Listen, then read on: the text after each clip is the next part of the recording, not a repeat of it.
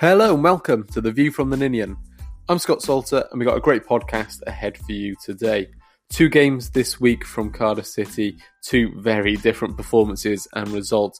A dismal display against Reading, a 3-0 loss on Sunday. Before getting back to winning ways, turning it on in front of the Sky cameras once again in Wednesday night's win against Huddersfield. We're reflecting on both of those games as well as looking forward to the weekend's game against Blackburn. I'm joined today by Ben Price and Gareth Baker, and we're also getting the opposition view from Ryan Hildred from the Rovers Chat. Enjoy.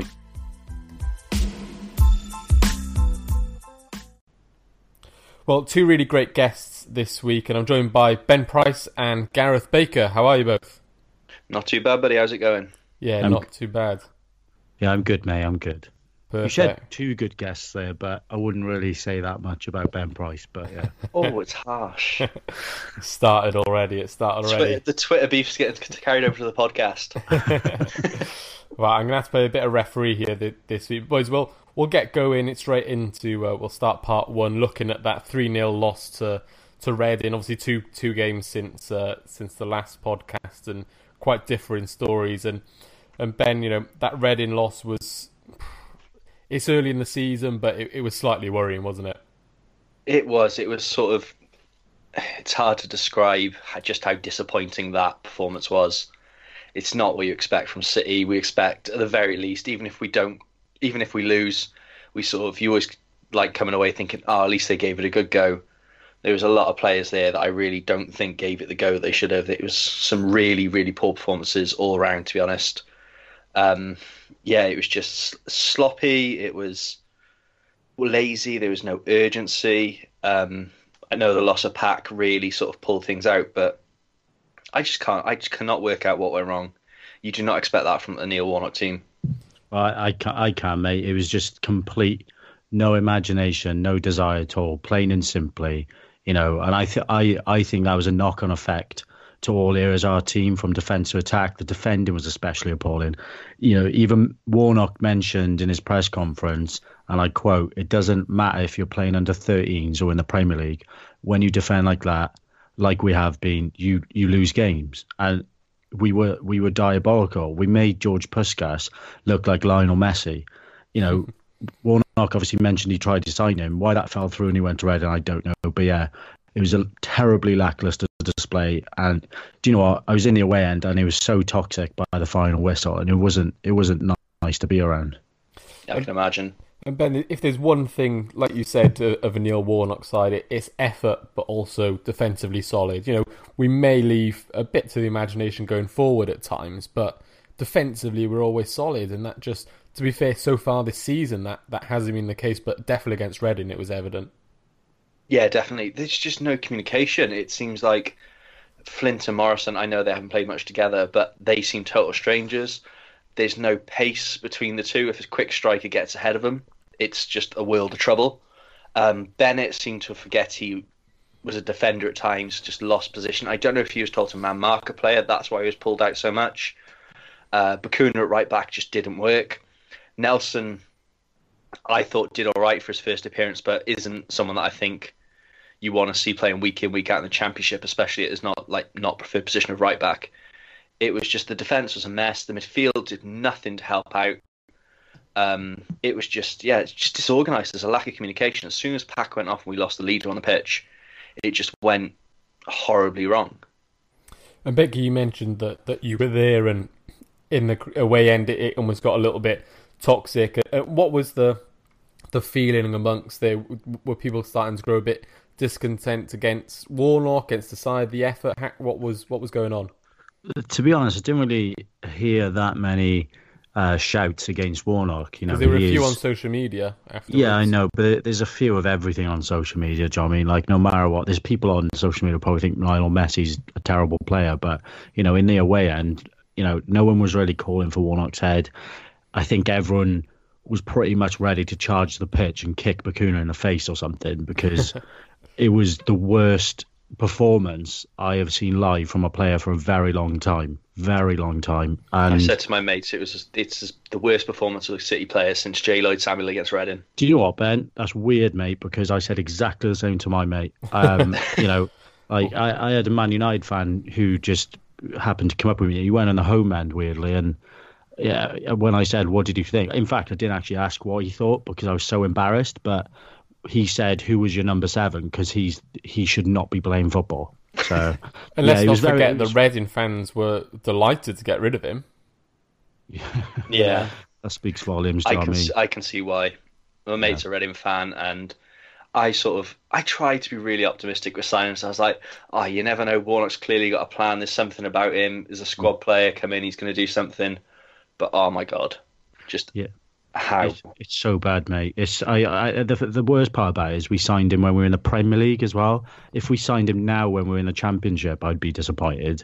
But as Ben said, with Warnock getting the best out of players, I was quite optimistic about him, but I just cannot see even how Warnock can get the best out of him. He was diabolical.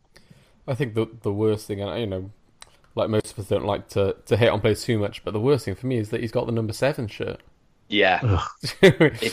When it was announced at the start of the season he got that shirt, I was stunned. But I thought you never know, it'll spur him on, it'll encourage him to get the best out of him. He'll step up to Witt's level sort of and become that next sort of inspiration. But nah, Bakuna? I was optimistic, mate, possibly drunk.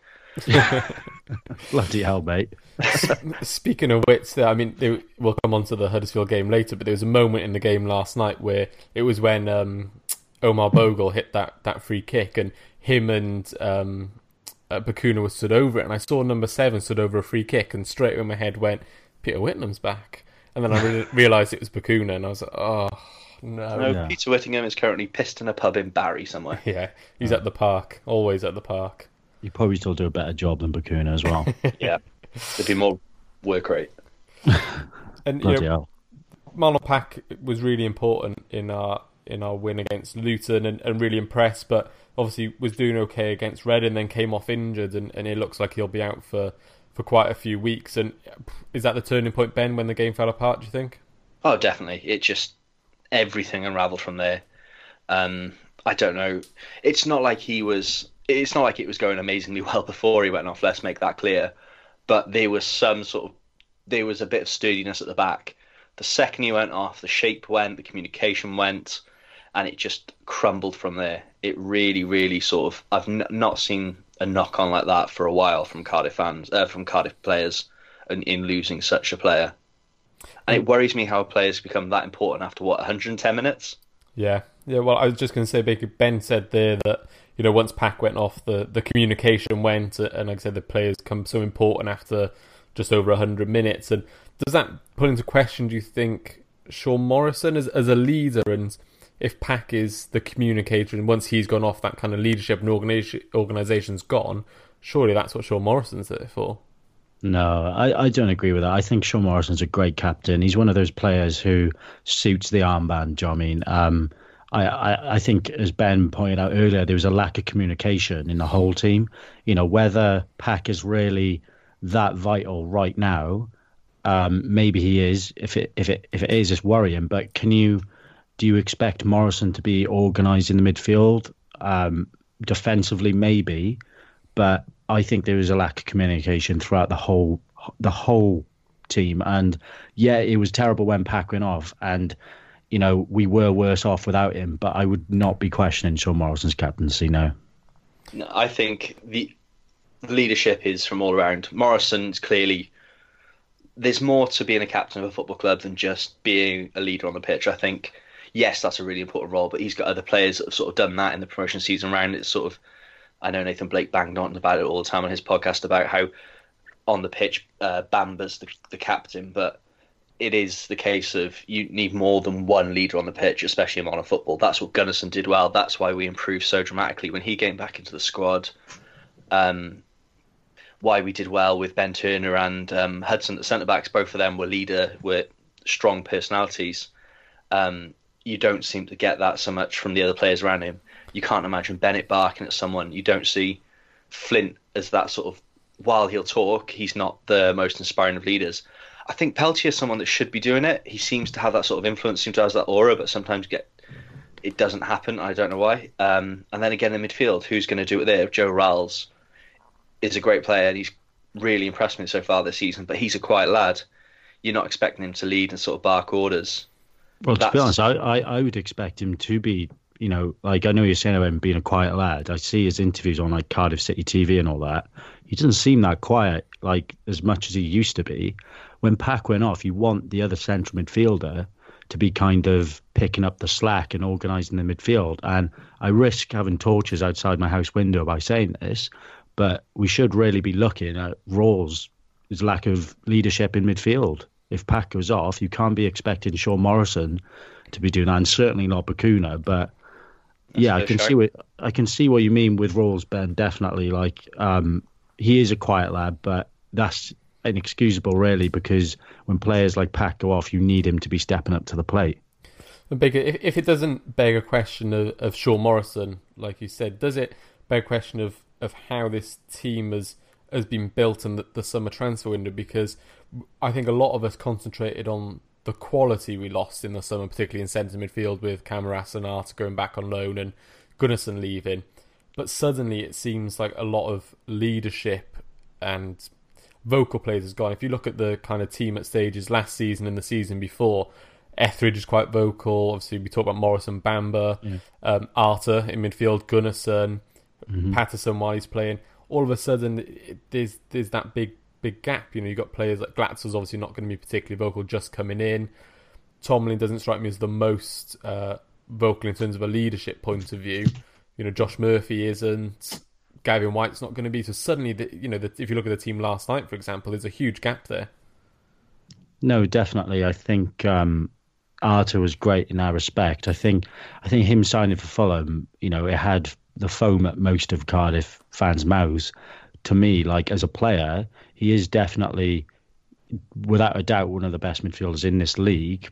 But I would prefer Rawls all day in terms of football ability. It's just, as you said there, we do miss a lot of vocalness in our team. Again, you mentioned summer transfers, leaving Manga go, leaving Arta go, well, not leaving and go, but not at least convincing him to sign. Camarasa was always going to go, but letting Bobby Reid go as well. These are all players we could have done with starting or at least having in depth. And, I think there is an adjustment period. You've got that Premier League hangover, and you've also got a lot of new faces in the team. And it'll come. I do think it'll come. And, I think it's a huge blow having Pack out now for 2 months because we've lost that leader in midfield. My Bristol City supporting mate couldn't believe they let him go, to be honest. But now's the time for Joe Rawls to step up because I see him as a future Cardiff captain. Yeah, I agree to extent. And, Rawls is really, I think, on the playing side, maybe not the leadership yet, but has really stepped up this season against Reading. He showed again his importance and completed more passes than any other player on the pitch. And if Cardiff were going to make something happen against Reading, they obviously didn't, but it did look like it was going to come from Joe Rawls, Ben. Yeah, he's really stepped up. He's sort of filling. He's not quite the same player as Whittingham, but he's sort of becoming that sort of midfield maestro that we've always thought he could be since he came into the squad. What was it, the Malky Mackay's first season when he first came in? We've all sort of seen him in that role. He's really sort of stepping up, scoring goals, not just from penalties, but free rate in open play as well is something. Both feet scoring with now as well. He's really impressed me. There's still stuff he can do better. I think definitely he's the most senior player in the squad. He should be looking to be more of the sort of leader on the pitch. The silly fouls, giving away a couple of those. I think he definitely picked up that habit from Wits. There's definitely room to improve, but so far he's probably been the best player this season. And Baker, I think I read earlier you said that you would expect Rawls to almost getting double figures this year for goals. I think, he's been our best player in every league game so far, but he was also our best player against Nice in pre-season. So that's 4 consecutive games now where he's been the best player on the pitch. He scored against Nice, he scored against Wigan, he scored against Huddersfield. That's 3 goals, 2 goals, league goals. But yeah, I genuinely think that he could be that kind of Whitnam centre midfielder who does get on the score sheet more. I think he's always had that in his locker, those goals. Even like Ben mentioned there, that his first season, I remember that goal against Hull. Oh, Wildy. Yeah, and he's always had that in his locker. It's just he's been, quite raw, even up until possibly the Premier League. He was a bit inconsistent last season, but at times he showed quality even in that league. He really came to his own in the second half, didn't he? Yeah. Really, the second half was definitely. He sort of wised up. He got dropped, rightfully, especially after the sort of red card he picked up against Spurs. Mm-hmm. And since then, he's really gone on. I think one of the players that's really going to benefit from playing in the Premier League last year is going to be Rolls for us. Definitely, and to play well again in that team against Reading, he was a rose amongst a pile of turds, really. Like, there's no other way to put it. If he can play that well in a team that bad, performing that badly, then I can definitely see him getting 10 plus goals this year. And I think one of the things to remember is he's only just 25, so while he's kind of entering his prime, he's still been quite a young player at Cardiff. Obviously, he's one of the longest. Is he the longest serving now? He's the longest serving, yeah. Serving. Joined us in 2011, so nearly 200 games now. Yeah, absolutely. So he's getting that experience, entering his prime, and he's really starting to show that now. And so, kind of going forward as well. We've talked about Rawls, but Baker, what being at the game, what were the problems going forward? And looking at one of the stats, kind of, Reading players made 50 clearances across game. That was the most of any team in any game from the Championship so far.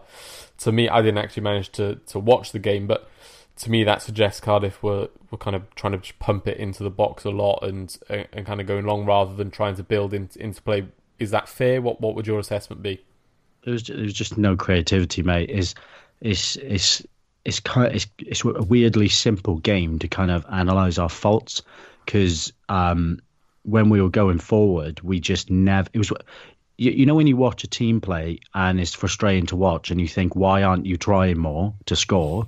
It was almost like that. It was like we were getting into the final third, and nobody was making those clever runs. Nobody wanted to make any risk, because after that Puskas goal, it was like everyone was a bit afraid, and people were getting on the players' backs a bit. And I think at one point Mendes Lang put in one of the worst crosses I've ever seen since I saw Bebe play for Man United. And you could see that he was like, he just stood there and he looked deflated because he could hear the fans getting on his back. So again, it's that toxic atmosphere. The lack of creativity, I think, and desire is what causes that. I don't think as a fan base we are toxic, but any fans who see that lack of determination and desire to win a game are going to get that restless. I think it's been a Cardiff thing, though, isn't it? We'll never rip on someone for trying. I think you said something today on Twitter about whether players... Do we give some players who try a lot, do we give them a sort of free pass to be players? But it's just... There was just a lack of effort, and I think we look back and we see that Mendes wasn't fit. That sort of, I think, added to the frustration, but there was just a lack of effort all around from the squad, and that's where the fans get annoyed. Yeah, definitely. And like we said, that's quite unlike a Neil Warnock side, and I think he was best pleased with that. And kind of looking at Terry Phillips's kind of player ratings from the game, obviously Smithies, he gave man of the match of the 6. The majority were at 4 and 5s, and one player who got rated a 5, and I'm sure, if I remember from our kind of view from the Indian group chat earlier in the week, you two had some interesting opinions on Joe Bennett. So, Big, we'll start with you. What did you make of Bennett's performance against Reading? Yeah, well, I got a bit of heat on Twitter for standing for Bennett, but I think I kind of got misunderstood, really. Like, coincidentally, it was in reply to Ben here's tweet who gave him a 3 out of 10 for some reason, but named him as the worst player on the pitch. The thing is... No, I gave Bakuna 2. Oh, did you? Well, yeah, that's fair enough. But Bennett, the thing is, I was in that away end and I was pissed off as much as anyone else. And the most frustrating part of the game, as we've kind of said now, was we lacked no creativity whatsoever going forwards. Multiple times we passed the ball around our attack, and then all of a sudden we're like playing around in defence again. because we were too afraid to penetrate their defence. For me, Bennett was one of the only players who had the courage to run with the ball, try and get past the players, and put a few great crosses in as well. So, yes, he was to blame for the first goal, and some say the second, which I don't personally agree with. But I don't believe for 1 second that a fullback of his quality, Premier League quality, I believe, because he was great last season, I don't believe a player of his quality would be not asked that much to cover his area. I think he was told to get forward as much as possible, and that leaves you vulnerable. I had a completely non-biased Man United support mate, as I said earlier, who was with me that day, and even he said Bennett was our only decent player going forward. So I just think that people are being really unfair on him. Like, when you're at the game and you're part of that toxic atmosphere because no one's trying to score or do anything, and then you've got Bennett trying his hardest to do that, then that's admirable in a way. But yeah, I just think he didn't deserve a 5, but he didn't deserve like a 7 or something. I just think, a 5 out of 10 would have been fair. And he definitely didn't deserve Ben's 3, in your opinion. Oh, absolutely not. I think it's just Bakuna's definitely deserves a 2. I think that's another criticism of Ben's ratings was that it was pretty generous. But someone asked if I missed the minus sign off that score actually. Yeah. Well, exactly. Ben, talk us through your 3 for Bennett, and do you agree with what Baker's saying there? I think he's got some fair points. I think the crossing and getting forward, Bennett was one of the better players, but he deserves to be marked down just for leaving the defence so exposed. The first 2 goals do not happen if he's in position where he should be. I know he's under instruction to get forward a bit more and try and create something, but there was basic mistakes from Bennett where he was pulled out of position just too much that left that space there. Yes, for the first goal, Volk should be a lot stronger. For the second goal, Flint letting that bloke get in front of him was embarrassing. But the ball doesn't come in. The threat doesn't happen if Bennett's where he should be. But do you think, right, Ben, sorry to interrupt me, do you think Warnock, right, the kind of manager is, the cutthroat manager that he is, if he hadn't give Bennett instructions to get that much forward and leave that space completely free, I think he expected Vaux to be covering him or one of the centre midfielders when he gets forward. Do you think he would have been in that team against Huddersfield if Warnock thinks he let in 2 goals in?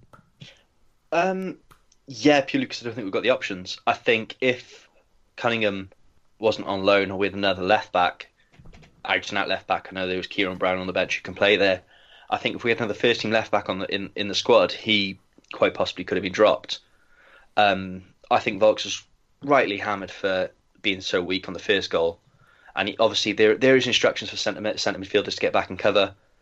We saw it against Huddersfield, Bakuna covering Peltier at right back a couple of times when Peltier sort of went forward. But it was just, like I said, he just really disappointed me in his defensive duties. He's a defender first and foremost, and he really did not perform as a defender at the Reading game on Sunday. He's just going forward. There was nothing wrong. His balls, I think you're saying a couple of great crosses. I think there's probably 1 or 2. The rest weren't spectacular, but then again, he had no one to aim for. Glatzel was isolated, and there was no one else coming to support him. But he really, really, I rate Bennett as well. I always have. I think since we've had him, I didn't think anyone could take my heart like Fabio did. But Bennett sort of done well to sort of fill that void a little bit. But he's just that was his worst game for Cardiff against Reading. I don't think, mate, Warnock is that stupid of a manager, right? That he would leave himself for the whole season with only 1 left back option. If he was that bad. And if he was to blame that much, Warnock's the kind of guy who'd put bloody Vassell at left back if Bennett had that bad of a game. Do you know what I mean? But we've got players like Peltier. I've seen him play left back before. You could even argue, but Morrison can fit into that. I'm not saying Morrison is a good left back or anything, and Kieran Brown obviously can play left back. I don't think that Warnock believes that Bennett had that bad of a game, otherwise he wouldn't have started against Huddersfield.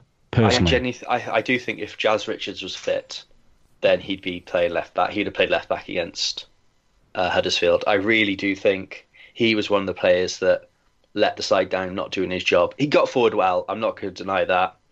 Tried to create a couple of bits, but again, for me, it was just the defensive side of it. He really, really cost us.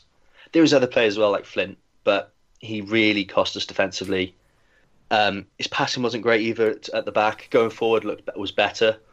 But he was just one of those players. It really stood out for me, just a poor game for him. I disagree, but I think Bennett's passing was fine. Like, you look at, I know you mentioned earlier Curtis Nelson. Like, I don't think he made a single pass the whole game. You've got Vaux, who's equally as terrible at passing.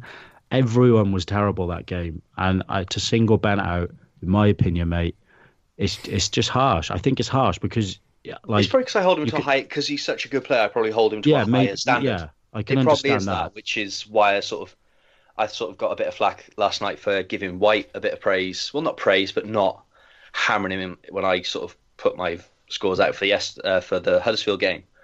It's just a case of I probably hold other players to a higher standard. If you're marking on a level playing field, which probably, I'm not a journalist, I'm not going to do that, I'm just going to give my honest opinion. But how I felt the players did, if we were marking on a level playing field, probably does get higher than the 3. But I felt there's a bet was his worst performance at Cardiff, and he's a lot better than what he did against Reading. I think if you go through the effort of making player ratings, which is obviously great, there shouldn't be hidden agendas behind the ratings. Everyone should just be judged by how they played. So you say Gavin White there, I won't say about it now because I'm sure Scott's going to bring up in a bit. Yeah. But, people want to praise new players a lot more just because they're new. But you've got to just judge it on the face of how they're playing. And to say you're going to criticise Bennett more because he's, you expect better of him is harsh, because every single player on that pitch should have done better. And I think it's, yeah. But yeah, anyway, we could talk about it forever, mate. Yeah. So we'll leave that one there. We'll close part one off there. We'll leave these two a little moment to calm down. In part 2, we'll be looking back at that 2-1 win against Huddersfield.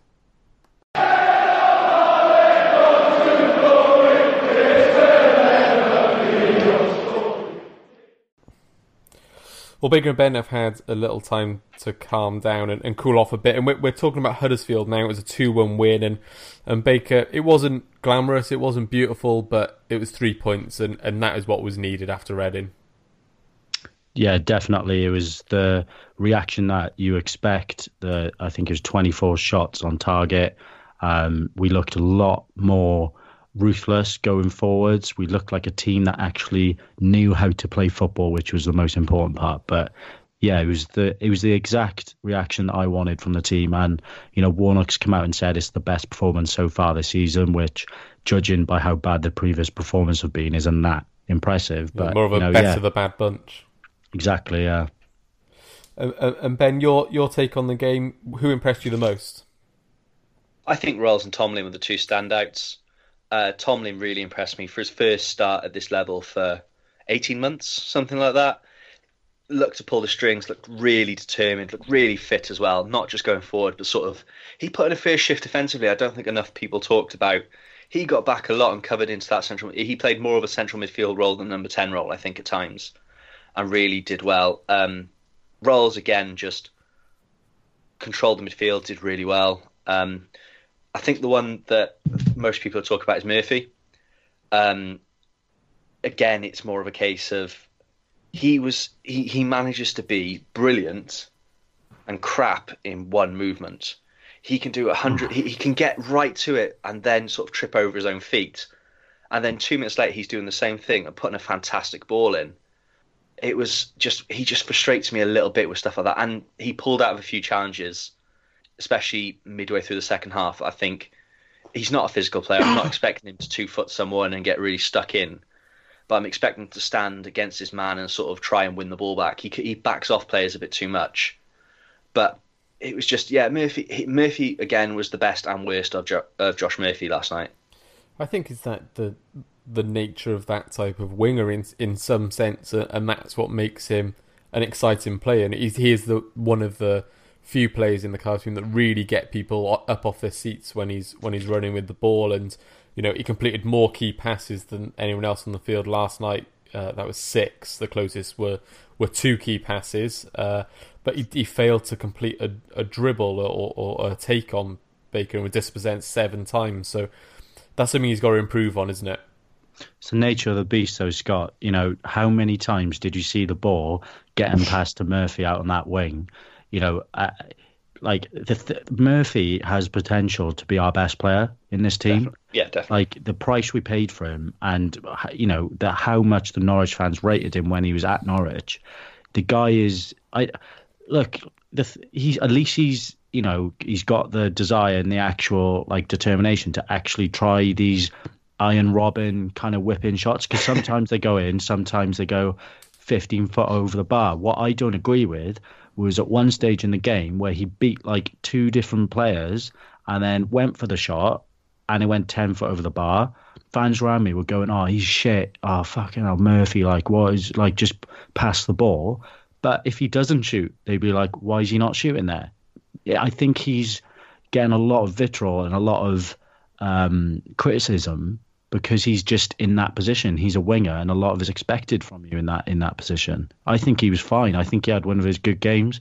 I think he wanted to get on the ball loads, and you know, at least he wanted to actually create something. And if you look at his pass for Junior Hoylett's goal, and he skips past three Huddersfield players in close proximity and puts that ball to Hoylett, how can you come away from that game and say that Murphy is shit? Because players like Harry Kane and, you know, like Bale might have a bad game for 80 minutes sometimes, but then in the 85th, they score an absolute worldie and everyone's like, they're class, because he's got that quality to kind of have that inconsistency through the game, but then he has that quality to put a ball like that in and create a winner for us. So he also could have scored after, what was it, 2-3 minutes when that keeper pulled off a fantastic save. That was going. Hell of it, yeah. It's a different thing then. Like I said, I probably, again, it's frustration more that he's capable of a bit more. He's really, he's at his best for me when he's sort of going past his man down the line, sticking wide, and not always cutting in. He runs the risk of becoming Craig Noone 2.0 in that sort of side. He's miles better than Craig Noone, don't get me wrong, but there's that sort of thing of, he becomes a bit predictable of get the ball, cut inside, have a shot. Get the ball, cut inside, have a shot. And he's got just as good of a cross. You say it's predictable though, mate. The other teams don't seem to predict it very well. He sort of gets phased out sort of in the middle of this. I see what you mean. Yeah, it's between like I see what you mean, in the middle of the game, but then where he comes to life is towards the end of the games and the start of games. It's almost like it's a lack of concentration or something. Yeah. Definitely. He's absolutely a confidence player as well, isn't he? Yeah. Early on in the game, kind of sets the tone. If he completes a take on, or gets a good shot on, and the crowd get excited. If they get on his back a little bit, he kind of, his head drops a bit. But there's that feeling that he gets a couple of goals or good couple of games, and he could be flying. Oh yeah, definitely. I think there's a few players in the team that are sort of in that. I think it's I do think there's definitely still a hangover from going down. I know the boys gave a really decent account of themselves in the Premier League, but I'm starting to think it hurt a lot more than what we sort of realised. I think they gave it a good go, but I think there's a lot of disappointment in that squad that they didn't stay up. They're still hurting from that, and I still think there are a few games from getting out of their system. There's a few players that need, like Murphy, need to get a goal to sort of get that out of their system and realise their potential again. Yeah, absolutely. As fans, we were happy almost to, not happy to come down, but accepting of that and kind of were proud of the team for the efforts that they put in. But I suppose you're right, Ben, in that for a lot of those players, it's a dream come true to get to the Premiership. It's what they've kind of played and fought for so long, and then to get there, it would affect them coming down, almost feel like a failure to them, even if not publicly. Yeah, I think a lot of them felt like they should have stayed up. We all know what happened and some of the reasons behind them not staying up.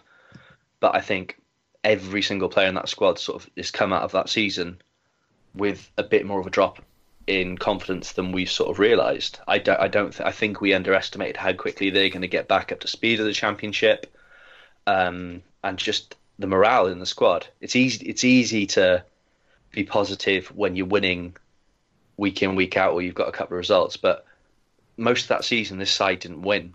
They're not. This squad, since the Premier League, is not used to winning. They're sort of. They've got to sort of get used to that again. Yeah, big. And we we talked about Murphy, and then on the other wing was Gavin White. And I'm interested, in Baker, to hear your opinion, because I know you've said a few things on Twitter. I'll give you my kind of view first. Was that, I think he's done fairly well in that, he's not been out of this world, but very much, is adjusting to the championship, and the work rate's there, which I think is a positive. But I know you've got a few kind of strong opinions on Gavin White. I'm not like strongly against Gavin White or anything. I just perhaps some of the opinions of the praise of him then. Yeah, I just don't want our fans to just keep praising players because they've run around like headless chickens. Like, at the end of the day, Gavin White misplaced pretty much. Well, I'd love to see a stats of how many misplaced passes he had. He was, again, I don't want to get on his back too much because it's so early in the season. He's a new signing, but it was a 4 out of 10 performance. It was awful. And, like, the fact that he was starting above Hoylett, to me, is crazy. It's crazy. I wouldn't say I'm like passionately against him now, because I would never, ever get on the back of a new player that much. I just think, he lost the ball way too many times. Yes, he was running around which Warnock probably loved, but I'm fed up of Cardiff fans in general just praising a player because they've worked their bollocks off. I want a bit more quality in our team, and Hoylett, to me, should be starting all day, every day over White, and I think he will next game. Do you see that? Do you see any promise in White though? Judging from that game, no. But again, you go back to how his previous fans spoke about him leaving. They're all disappointed by him leaving. They all mentioned that it was the fact that he was playing in League One was a bit of a joke because he was clearly championship quality. I do have hopes for him, just not high hopes. It makes me sound like a bit of a mean person, but I just off the back of the Huddersfield performance, I just can't see how we're going to get the best out of him, because I didn't see much attacking wise. He looked more of a fullback than a winger. Interesting. Ben, Hoylett came on, and Gaz said there that maybe Hoylett should be starting, but obviously grabbed the goal. A bit of luck with the deflection, but from being the key man 2 years ago, Hoylett seems to have slightly not fallen out of favour, but definitely isn't first choice in Warnock's plans anymore. I think it's purely because he didn't have a full pre-season. He was with Canada. He sort of had an extended break. Exactly. I think he's still going to be a key player. Like, he's 2 home games, an assist and a winner, coming off the bench. He strangely played in the number 10 role when he came on, which I thought was a bit weird, but he actually did all right. But I don't think it's a case of him not being in the plans. I think he's being managed to get the most out of him throughout the season. He's going to be an important player. Mendes seems to always drift off after September until about April. So you're gonna want Hoylett on form. You're gonna want him there. I think managing him after he's not had a long summer, but not had a full pre-season as well. It's just about player management. He's going to be important for us. I think all wingers are. I think White, going back to White for a second, works hard, but there's a long way to go for him to learn how to play in the Championship. There's a long way. His distribution was poor. He works hard. City fans have always loved a player that works hard, but he's got a lot to go. Quite a few fans on social media were slightly moaning that we'd kind of signed White at the expense of Kadeem Harris, who obviously has had a decent start of the season for Sheffield Wednesday and scored in midweek. But I mean, actually, if you saw the goal, he was practically stood on the goal line and it ricocheted off his knee, and it wasn't particularly a goal that made you look and think, God, I wish we still had him. But Cardiff Kadeem Harris didn't have much of a look in the last 2 years, and White's coming in getting first team football. But we've got 4 good quality wingers overall, haven't we? And it's how Warnock likes to play, and they're going to be key to any success, Baker. Yeah, no, definitely. I think we've got a core group of players that, although we lost, I think it was when Cameras Arta I don't really count Reed because I think Tomlin on form is better than Reed, and Manga as well going. We haven't lost that many players. I think that if we just need a time to adjust. As Ben mentioned, it's hard to come down to the Championship from the Premier League because whereas you're concentrating so much in the Premier League compared to the Championship, it's just that adjustment. It's a totally different league. There's much less space around. But yeah, I think we can kick on and do well this season still. And you mentioned Lee Tomlin there, and Cardiff fans certainly hoping that he'll be important. And even when Reed was here, there was a lust for Lee Tomlin, I suppose you could say. And I think he did really well. There was signs, and this might be slightly controversial at times, that he was trying a little bit too hard. He was desperate to get a goal, I think. It's not a criticism at all. I think he's really impressive. But he took 8 shots, and I think 5 or 6 were from outside the box. And I think that slightly stopped us bringing Glatzel into the game too much, because Tomlin was, and a couple of the other midfielders were desperate to kind of pepper the goal with some shots. But Ben, overall, on kind of his first appearance in 15, 16 months, like you said, very impressive. Oh, definitely. There's a quality player there. My worry with Tomlin is there's no question his ability. It's whether he's got the mentality to sort of last a season. He's prone to silly red cards. He was prone to sort of losing fitness. There was a lot of false starts of getting fit, getting in the shape of his career, and then sort of halfway through the season falling off the deep end and just sort of looking like he spent too much time in Nando's. But I don't know, it seems to be a mentality thing with him at the moment. He really seems to want it. You could see on social media just how much the response got to him. The fans have really taken to him. I think with players like Bobby Reed, while fans wanted him to do well, we like an outcast. We always have. We're sort of like the land of misfit toys in a way. We like a player that's come in from it. He reminds me in a way of totally different sort of players, but sort of similar things of Jay Bothroyd, of a complete outcast that people have written off. But if he's given the chance, I think he could be just as important as Bothroyd, but in a different way. Yeah, absolutely. And I guess, like you said, what's most pleasing is that he's gone through so much.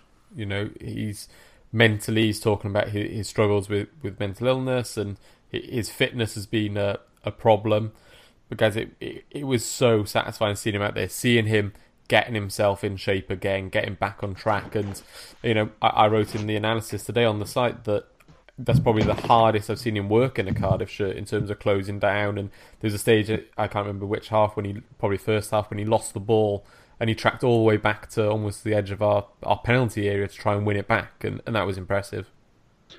Yeah, look, honest opinion, Lee Tomlin's going to win the Ballon d'Or this season. So, no, like, I think everyone, when they saw that photo of, him showing that he's kind of trim and in shape, kind of like, it was almost like we just signed someone. It was so exciting. I think ever since then, I think especially me, I'm such a Tomlin fanboy right now, just because I've seen how good he is. Even TalkSport today tweeted that it's good to see Tomlin back. He is widely known in the footballing community as a class player in the same way, and I hate to say it, Lee Trundle was back in the day. I don't agree with the Lee Trundle thing, but it's one of those players who is like below Premier League level that a lot of people are aware of. Pete Whittingham in the same vein.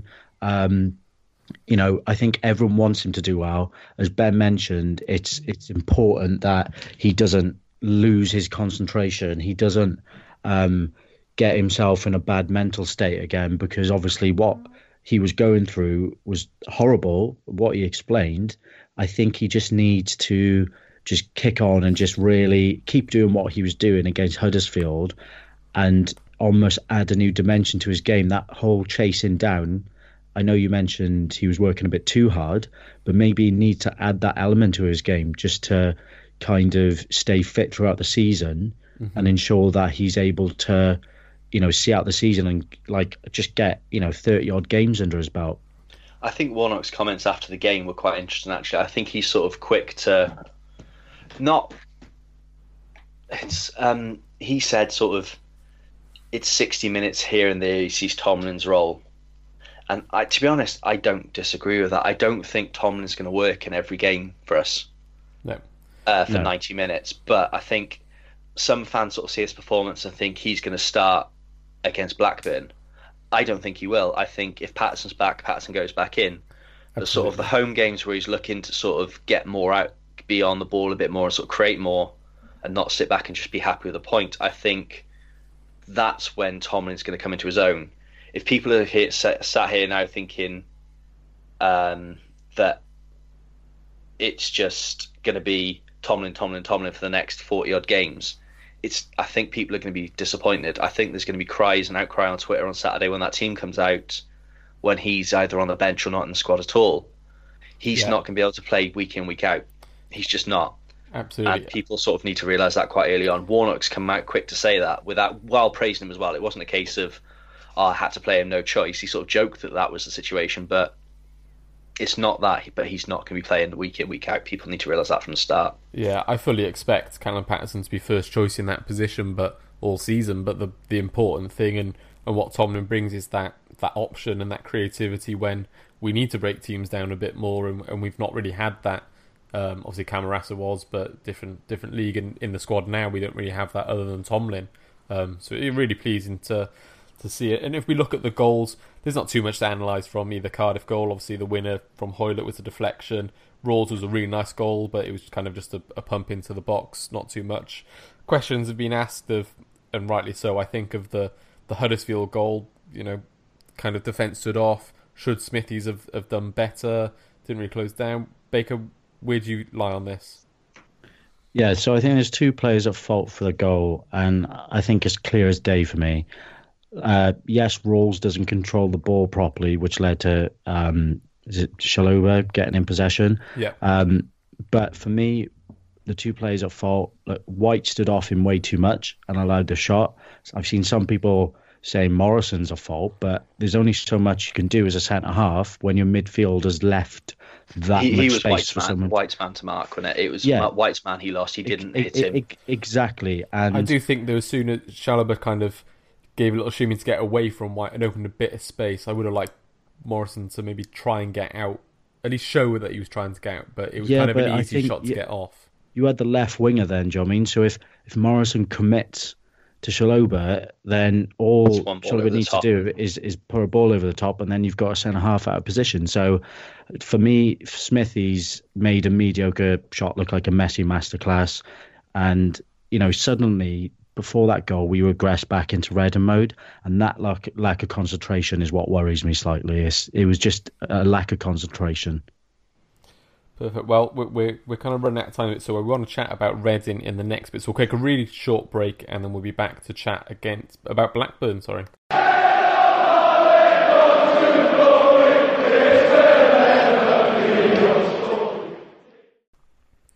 Well, ahead of that trip to Blackburn on the weekend, we're getting the opposition preview, and we're speaking to Ryan from the Rovers Chat. Ryan, how are you? Yeah, good, thank you. How are you doing? Yes, not too bad, thank you. Thanks for joining us to give us the view on Blackburn. And going into the game, Blackburn is a good record for Cardiff.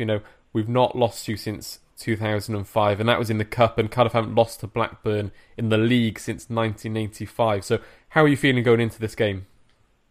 Yeah, it's been a bit of a mixed season for us, actually. We started the season with a lot of optimism. It was a really stable summer for us, and in the space of a week, we lost at home to Charlton, loaned out Mulgrew out of nowhere, and then had a bit of a defensive crisis at Fulham, and you're thinking, oh, God, lost the first two games, here we go. But we've won the last two, Middlesbrough at home and Hull away, two ground-out 1-0 victories. So you're kind of hoping we can just carry on a bit of form now after that initial wobble. All teams in the Championship rely on their home form, and hopefully we can pick up the win. But certainly not underestimating Cardiff in any way, shape or form. It's a Neil Warnock side. He knows what he's doing, doesn't he? So Absolutely. And you mentioned there you've kind of got back to winning ways. And what are the expectations for Blackburn this season from both from the fans and what's the club saying? Yeah, I think it's a bit of both. I think there's a realistic expectation that playoffs might just be a little bit too far for us. Defensively, we've not got a lot of strength in depth there, and we got found out on the opening day, as I say. So the realistic view is playoffs are probably a little bit too far. But the optimist view, which is one that I tend to go with, is we've got to aim for the playoffs. And I base a lot of that around some of the spending that we've done. Sam Gallagher this season and Ben Brereton last season. We spent a lot for a club, with the debts that we carry and for the income and revenue that we generate. And I think the reason we've spent is I think Bradley Dack will go either January or next summer. So we've got to make that playoff push whilst we've got Dack because he's absolutely critical to it. So the optimist view is playoffs. The realist view, probably just miss out, I think. You mentioned there maybe some of the debts or financial kind of issues at the club, and it doesn't seem too long ago that there was kind of a bit of discontent amongst Blackburn fans, particularly with the Venky's, the owners. Yeah. What, for Cardiff fans who maybe haven't been keeping up to date with Blackburn, what's the current state of the club and what's it looking like? Yeah, current state is Venky still own us and they finance us from afar. To their credit, they are regularly footing the bills and injecting money in, and the statements that come out via our chief exec is they're committed to the club and want to see the club get to the Premier League. So from that point of view, credit to them. However, there's still a lot of the fans that bear the scars of what they did in their early tenure. We were a stable mid-table Premier League club. And within the space of, 2 years, we were relegated to the Championship and did well not to go down to League One, actually, as well. And, there's still a lot of fans that do stay away for that reason. Season ticket sales are well down from what they were when was in the Premier League. So, there's fans like myself that just, you've kind of accepted our fate now. We've got the financial debt. We are where we are. And that, if they were to pull out, we could end up being the next Bolton or Bury. Yeah. And then you get the others who, other fans who really just do not like Venky's at all and would still want them to go tomorrow. We probably all want them to go tomorrow, but I think, there's a lot realising that who's going to buy us and take on that debt. So, yeah, kind of just got to hope that Mowbray can do his thing and get us to the Prem, and with a bit of Prem money, if that means they then sell and we get a new owner, who knows? And one player that Cardiff fans are obviously quite interested in at Blackburn is Greg Cunningham, who's kind of come in on loan, and I take it he won't be able to play due to being on loan at Blackburn from Cardiff. But how's he been so far? I've read that he's impressed a bit. Yeah, excellent. He's been absolutely solid as a rock. Left back. We've got Derek Williams, who was a left back, who now says he wants to be a centre back. So Amari Bell was pretty much in that position unchallenged, really, at the end of last season and going into this season. And Cunningham's come in and he's just a proper fullback, isn't he? He's strong in the tackle, he's physical, he's good in the air, and he can get forward. And particularly the physicality and the defensive side, he's much better than Amari Bell. So, good to have the competition there for Bell to hopefully bring him on. But actually, Cunningham now is, I expect him to start the games when he's available. And we will miss him on Saturday. I'm absolutely certain of it. And you mentioned Bradley Dack there, who's kind of the standout player and the one that, almost the maverick in exciting the fans, and he's the one that I'm sure Cardiff fans will be most aware of. But beyond him, who are the dangerous men for Blackburn? Yeah, although we've not seen it too much this season, Adam Armstrong, I still think will have a good season this season. Just pure pace in behind the defence. That doesn't sound good for Cardiff with our slow defenders.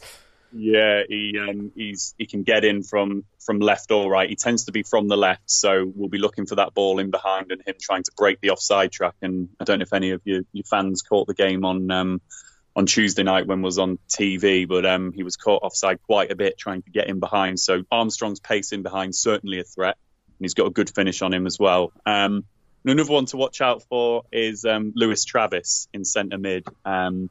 He emerged from our youth academy and really broke through last season and probably the first name on the team sheet in centre midfield now.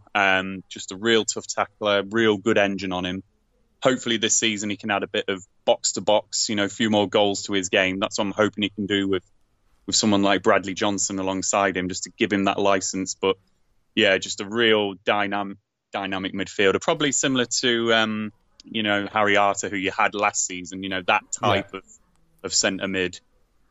And Tony Mowbray, obviously an experienced manager, and two very experienced managers going head to head in Warnock and Mowbray. What's like on the field? What should we expect from Blackburn in terms of style of play and stuff like that? Yeah, well, that's a good question for us actually, because Mowbray started before the season saying, we're going to change our style, go to a more expansive front line, because last season it was very much about the Danny Graham as the big man up top with Bradley Dack off him and getting Dack in close to Danny Graham. Mowbray said he wanted to change that this season with keeping some forwards wide, like Adam Armstrong or whoever, like I've quoted. We had those first two losses, and Mowbray went back to the drawing board against Middlesbrough at home, started Danny Graham up top, had Bradley Dack off him in the Carabao Cup as well. We were 1-0 and 2-1 down to Oldham, and he went to that type of model as well.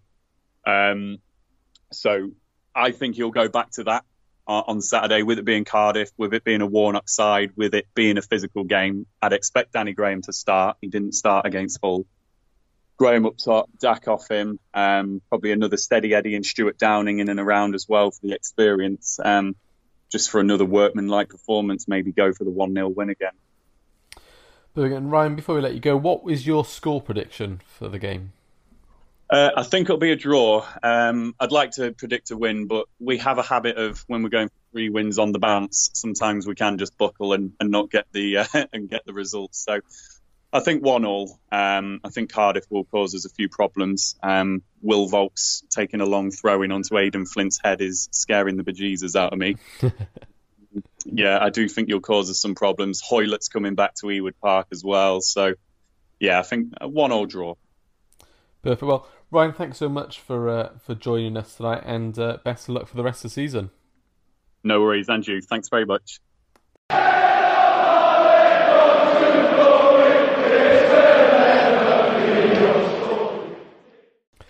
Well, after those 3 points against Huddersfield, Cardiff are back on the road, and a visit to Blackburn away, battle of mid-table, 11th against 12, and Baker, it's hard to read against the Championship, but the records are on Cardiff's side. They've not lost to Blackburn since 2005.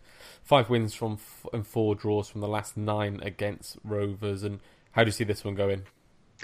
Yeah, we can always pick out stats like that, and they're always interesting to hear. But for me personally, they never mean anything, because I support Cardiff, and Cardiff are just the masters of surprising you. So, the odds are in our favour. I think we are definitely the favourites, personally, not in terms of odds or anything, just my personal opinion. I can see it. I'd want to win out of this. I'd want 3 points. And Ben, for you, how do you see this one going? I think it's going to be quite a scrappy sort of affair. I watched them on Tuesday against Hull. They've got some solid Championship players, but I don't think there's too much not to worry about. They've got players like Bradley Dack who can create. Is a quality midfield player that should be playing for a team at the very least pushing for promotion. Tomlin-esque Bradley Dack, I think. Yeah, I think it's a fair comparison.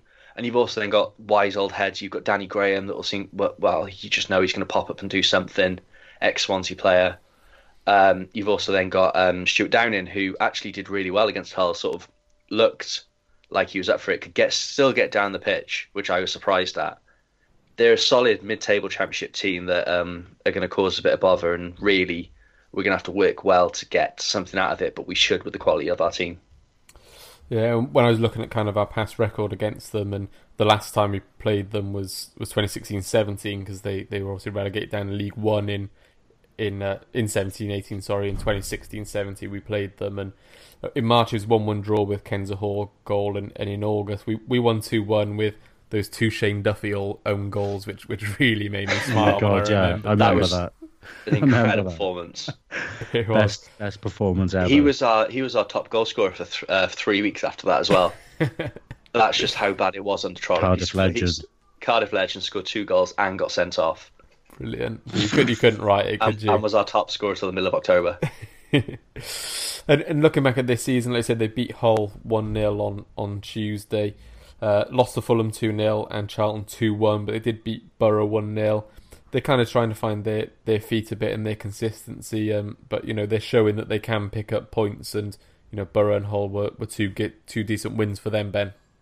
Yeah, you've got a wise old head in Tony Mowbray as well.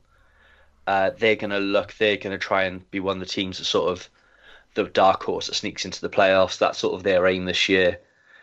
But it's a hard one to judge. We're not exactly playing great ourselves. We could be in that exact same position if we carry on the way we're going. They're looking for a top end mid-table finish really, and they're going to really sort of cause us. They're going to be hard to break down. Hull struggled. I know they missed a penalty and possibly could have had another one, but they're a solid team that aren't going to sort of play amazing football. You're not going to see in sort of Fulham-esque 80% possession. It's going to be quite an even sort of battle. Yeah. But they're not going to be easy to break down. We're going to have to start being clinical. Glatzel's going to have to finally sort of get a chance. He's got to. He's working hard. He's working hard, but now's the time in these sort of games where if he's going to prove to be worth that 5 million, this is the sort of game in a game that could very well be a scrappy 1-0 win where he needs to come up with the goods. And Big, we should have chatted about this in the Huddersfield section, and I agree Glatzel kind of needs to grab a goal, but what needs to change in this match for, to me it seems Cardiff aren't bringing him into play enough. There's a lot of long balls and he's winning aerial duels, but against Huddersfield the 3 most passes to him were Rawls 3 in from inside his own half up to the other half from Smithies and then from Sean Morrison, so he's feeding us scraps a bit. So what needs to change for him to grab a goal and for Cardiff to win this game? Well, yeah, Tomlin put that ball in as well, bear in mind, which Glatzel controlled really nicely in his chest and then hit it about 60 feet over the bar. But, Glatzel has a ruthlessness that we never saw in Zahor, for instance, and even when Zahor was on form, like Glatzel seems to just want to get involved a lot more. Yeah. At one point against Huddersfield, he was chasing down the ball in the left-back position when he lost it. Could you imagine Zahor doing that? No. He'd still be on the pitch catching his breath now. Exactly, yeah, still to this day. It's refreshing to see that, to be honest, but do we want a striker that loses the ball that much in the first place? Because he is quite wasteful at the moment. But look, from what I've seen of him, he's more than a big lump up front. He looks very comfortable playing in a confined space, which, guys, in a league like the Championship where space is at a premium is quite encouraging. But he plain and simply needs that goal just to start his season off. And for me, a game like Blackburn, he shouldn't be starting. Just hear me out, because at the moment we're expecting too much of him because he's starting every game. I think chuck Vassell up front and then ease Glatzel in 35 minutes for a few games, because I think people are less likely to get on the back of a striker who comes off the bench. And then at least he can kind of ease into the team rather than just being like, right, mate, score 20 goals a season, cheers. Do you know what I mean? I think that's what people are expecting of him. It's probably not a centre-back's sort of ideal thing as well. You've got Vassell running at you for 65 minutes, you're absolutely knackered. And then Warnock brings on this 6'5" sort of bloke who's not just good in the air, but can also play with the ball. I think the big thing we're not doing with him is getting the ball to his feet. That's the one thing we're not doing. We got one ball to his feet where Tomlin did it, and to be honest, he probably should have scored. Yeah. But if he had a goal before the Huddersfield game, I think he tucks that away. He just needs that ball to his feet a bit more, and I think we'll get the goals from him. He's got a wicked shot on him. Yeah, he can almost just create so much power in his shots with very just little zero lift, space. There was that one against Reading, which kind of got tipped over, but it was a fantastic shot from, not much backlift on it. As Ben said there, he needs the ball to his feet more, and I just think a bit less pressure, because I do genuinely believe he's twice the player as a whole. It's just I think there's a lot of pressure on him right now. Yeah, I agree. His link-up play is encouraging, though. I think looking at the I'm going to look at stats again because that's the type of guy I am. But his his link-up with with other players was encouraging against Huddersfield. 5 passes to Tomlin in and around the box and 5 to White again in and around the box. So he's doing that link-up play well, but that goal kind of needs to get him up and running. And boys, we're running out of time, so I want to get your score predictions really quickly for the trip to Blackburn. Baker, we'll start with you. I'm going to go with Blackburn 1, Cardiff 2, Graham with a goal for them, and Tomlin and Murphy with a goal for us. Perfect. Ben, what about you? I'm going to go for a scrappy 1-0 to City. Sort of Flint, sort of header in the box. Definitely mine scrappy as well. I want to add that in. It's 100% going to be a scrappy game. Yeah, I'm going to go for a 1-1 draw. I'm going to be pessimistic this week. And we've not talked about in the week we're facing Luton again in the Cup, and we didn't really have time, and it feels like we've talked a lot about Luton recently. But very quickly, boys, I want to get your score prediction for that as well on Tuesday night in the League Cup. Baker? I'm going to go with a Luton win this time, mate. I think Luton definitely have some quality in their team. Collins up front. I think they're going to want a cup run a lot more than us. So I'm going to go with 1-0 Luton. Ben? I'm finding it hard to care. The League Cup this early on against a team we've just played a couple of weeks ago. I'm insulted you've asked us, Scott. Yeah, I forgot. I genuinely forgot we're playing them on Tuesday night. That's it. I did until I literally just Googled it 2 seconds ago. I didn't want to be accused of, Yeah. You put together this run, Scott. I did. Yeah. God. I'll go 1-1 and then Luton to win on penalties. I think we're going to play a reserve team. I think it's going to be a lot of players that haven't had minutes. You're going to look at someone like Vassell starting, Volk's getting 90 minutes. That's what it's going to be more than anything. It's going to feel like a pre-season friendly. What about you, Scott? I can go 1-0 win, Volk's winner. I'm going with that. I'm confident. That'd be nice. Shout. Well, boys, thanks so much for joining us. Hopefully that's a good listen for everyone, and we'll catch you both soon.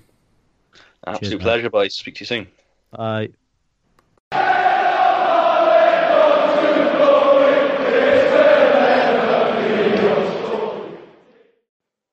Thank you for listening to The View from the Ninian.